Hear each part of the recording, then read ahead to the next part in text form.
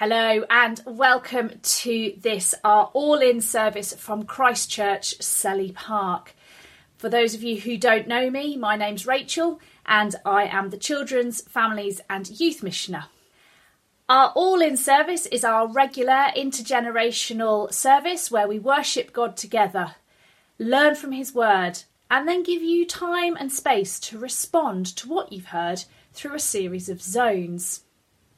This morning, the All-In team will continue to work through the series that we started a couple of weeks ago on the character of Christ. And this morning, we are focusing on Jesus' prayer life. We'll be thinking about when, why, how and where Jesus prayed. We'll be offering you some ideas that will hopefully help you to pray and connect with God. And our prayer for all of you is that you will, as we move through the service, you will meet with God and learn more about connecting with Him through prayer. Heavenly Father, we welcome you here with us as we gather. We want to give you the time you deserve and our whole heart to you in worship. Lord, we are sorry for the times this week when our lives have not reflected you in the way they should. Please forgive us. Thank you that through your death and resurrection, we are free from the things we have done wrong and we can meet with you again with clean hearts. Amen. So here is Anne with our reading. In our reading today, we find Jesus in the midst of ministering to the sick and needy, but still having time to draw aside to spend time with his Father. Our reading comes from Mark chapter 1, starting at verse 29. As soon as they left the synagogue, they went with James and John to the home of Simon and Andrew. Simon's mother-in-law was in bed with a fever, and they told Jesus about her. So he went to her, took her hand and helped her up. The fever left her, and she began to wait on them. That evening after sunset, the people brought to Jesus all the sick and demonized. The whole town gathered at the door, and Jesus healed many who had various diseases. He also drove out many demons, but would not let the demons speak because they knew who he was. Very early in the morning, while it was still dark, Jesus got up, left the house and went out off to a solitary place where he prayed. Simon and his companions went to look for him. When they found him, they exclaimed, "Everyone is looking for you."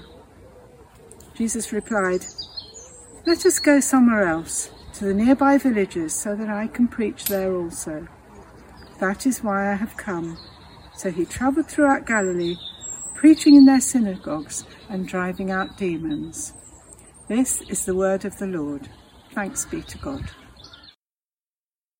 In her welcome, Rachel encouraged us to pause and recenter our scattered senses on God. What does it mean to pause, and why should we do so?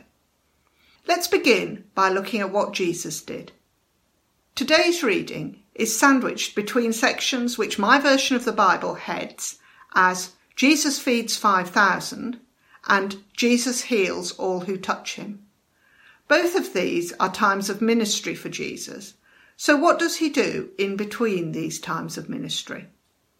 Our reading starts with Jesus sending the disciples on ahead of him and dismissing the crowd so that he could have the space to be alone and pray. Even though Jesus was God, in his humanity, he still needed to make time to pause from his ministry, connect with his Heavenly Father, and be empowered by the Holy Spirit before going out again to continue in the work his Father had called him to do. We are told of other times when Jesus withdrew to pray. Luke 5 verse 16 tells us that Jesus often withdrew to lonely places and prayed. And in Matthew 26 verse 36, having taken his disciples to Gethsemane, Jesus says to them, "Sit here while I go over there and pray." Jesus recognised the importance of pausing to pray. How can we do the same? Firstly, we should be aware that it isn't something that'll just happen. We need to be intentional about it, as Jesus was when he sent away the crowds and the disciples. Attending church on a Sunday, or tuning into a service on TV, the radio, or even YouTube is a good habit to be in, as is setting aside time during the week, maybe at a set time each day, such as first thing in the morning, or maybe looking for imaginative ways to create a small space in our busy lives. Some of you will have previously heard the example that apparently Susanna Wesley, mother of John, Charles, and 17 others, used to put her apron over her head to signal that she was in prayer and must not be disturbed. I'm not suggesting we do that, but it does remind us to think creatively. We must remember that we're all different, with different pressures and commitments. Personally, I know I prevaricate and can find any number of things to do rather than just pausing. I know I need to be disciplined, and in the words of an advertising slogan taken out of context, just do it. Janet has introduced to us the idea that what Jesus was doing was all part of a cycle, and got us to think about how we need to pause. In this part of the service, we're going to be thinking about connecting. How did Jesus connect with his Heavenly Father, and how can we do the same? Finding a way to connect with God, for some, can be a challenge. It's not like we can pick up the phone, dial heaven, and wait for God to pick up at the other end. But connecting with God is possible if we spend some time trying out different ways of praying and deciding which one works best for us. As Janet also mentioned, one of the key things that we need to take away from what Jesus did is that he withdrew to a solitary place to pray. It's very clear that Jesus knew in order to connect fully with God, he needed to find space to be on his own. Jesus also makes the point very strongly in Matthew 6 when he teaches the disciples how to pray. He says, "When you pray, do not be like the hypocrites, for they love to pray standing in the synagogues and on the street corners to be seen by others. But when you pray, go into your room, close the door, and pray to your Father who is unseen." So my question to you is, where is your solitary space? Where can you go? Where you are on your own to be able to close the door and make space for God. So, once we've found our space and we've closed the door, how do we then connect? Well, it's a bit like saying how long's a piece of string, because there are so many different ways in which you can connect with God. And again, it's about finding out which way works for you. It might be that you need some visuals to help you, maybe a picture or a painting or a certain view. Some people like to hold things while they pray, and you can get things like prayer beads and holding crosses. And if you're inside, you might like to light a candle as a focus while you pray. Maybe you're not someone who can sit down and stay still. Maybe you are someone who has to be on the move. Then maybe you could try praying while walking. I know many people who have had the most amazing and closest encounters with God while out walking, both in the countryside and in the city. Do you find that you need a structure to your prayers? I know that I find a guided prayer time much better, otherwise my mind just wanders. And there are many, many books out there that have structured prayer times in them. For example, I know that my mum uses a Celtic prayer guide during some of her prayer sessions. And there are also a multitude of apps that have been developed that you can download onto your phone that can help you to structure your prayer times. And I know there are many people here at Christchurch who would be more than happy to share with you the ones that they've got on their phone and find useful. Remember, it's not just the adults who pray. We need to support and encourage the children in our church to pray too. But not only that, we need to support the parents to support the children. Prayer for children, and some adults, can seem very abstract. And so with children and young people, it's important to let prayer become as natural a conversation as they might have with a friend or a parent. I'm currently doing an online course called Parenting for Faith, and the section on prayer talks about calling it chat and catch. And I think this has a much more familiar place in children's understanding. They chat all day with people, so why would we not encourage them to chat with God too? We need to encourage our children to chat with God whenever and wherever they want to. We don't need to have a set time during the day or a set of formulaic prayers. Although, of course, this might develop if they decide that that's actually the way they like to pray. God hears us, he hears our children when we just chat. The catch bit is all about giving time to see if God has something he wants to say back, and then catching it. We all, adults, children and young people, need to learn to catch what God is saying, and connecting with God is not just a one-way call. It's important to recognise when God is trying to tell us something. I believe that if we all begin to give God some space to hear his voice, we will be a church full of God-connected people who hear God's heart and desires for the way ahead. Hello everyone.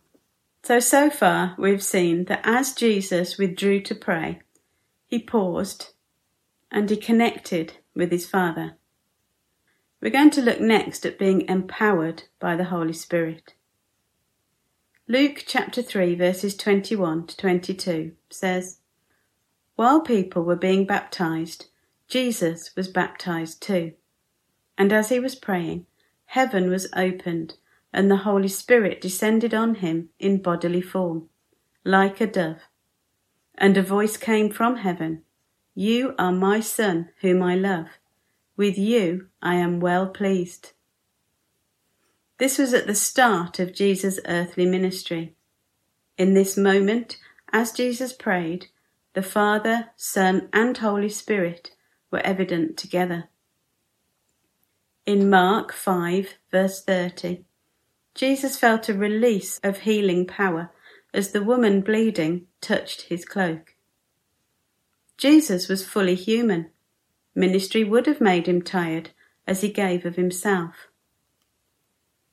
When Jesus, the man, left this world, he gave the believers the promise that he would send the Holy Spirit, the Comforter, to be with them.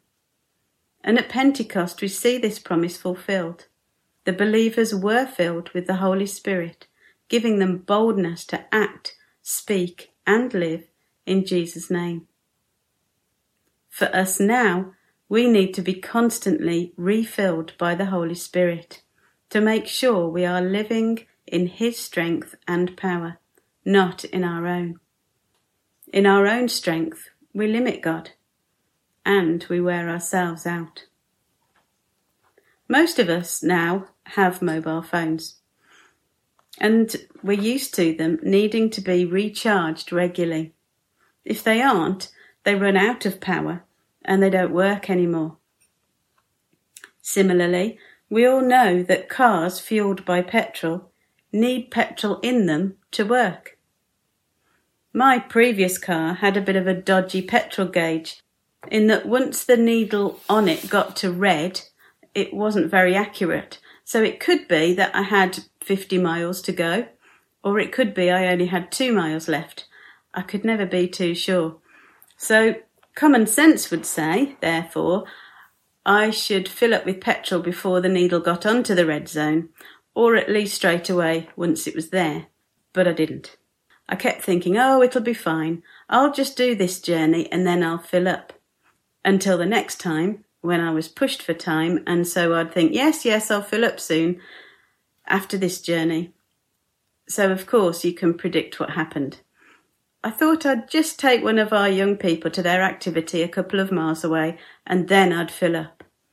I managed about half a mile, and then the petrol ran out, and the car stopped. It wouldn't be bargained with. So no matter how much I pleaded for it just to do this last little bit, we were going nowhere. Lesson learned. Keep the tank with enough fuel in it. I could also tell you about the time I filled a minibus with diesel instead of petrol, which was quite dramatic, but I'll save that for another day.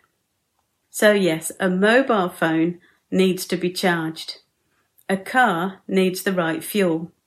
And we need to be filled with the Holy Spirit to be empowered.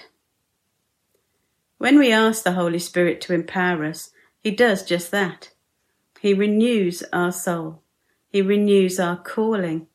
He gives us guidance and wisdom in the big decisions and the daily choices we have to make.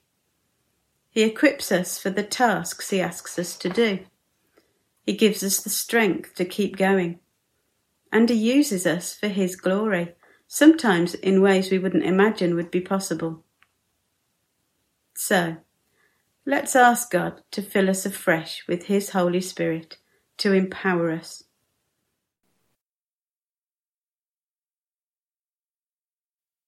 Have you ever heard the saying, he's too heavenly minded to be of any earthly use? Sometimes this is attributed to Oliver Wendell Holmes, or other times Johnny Cash. It can be applied to people who spend too much time being holy that never actually get to do anything of use for God. Now, prayer is essential for our Christian life, but it has to be for a purpose, the purpose to get to know God better and thus to live out as Jesus did. Jesus did not come to earth to just meditate on God and be alone with him.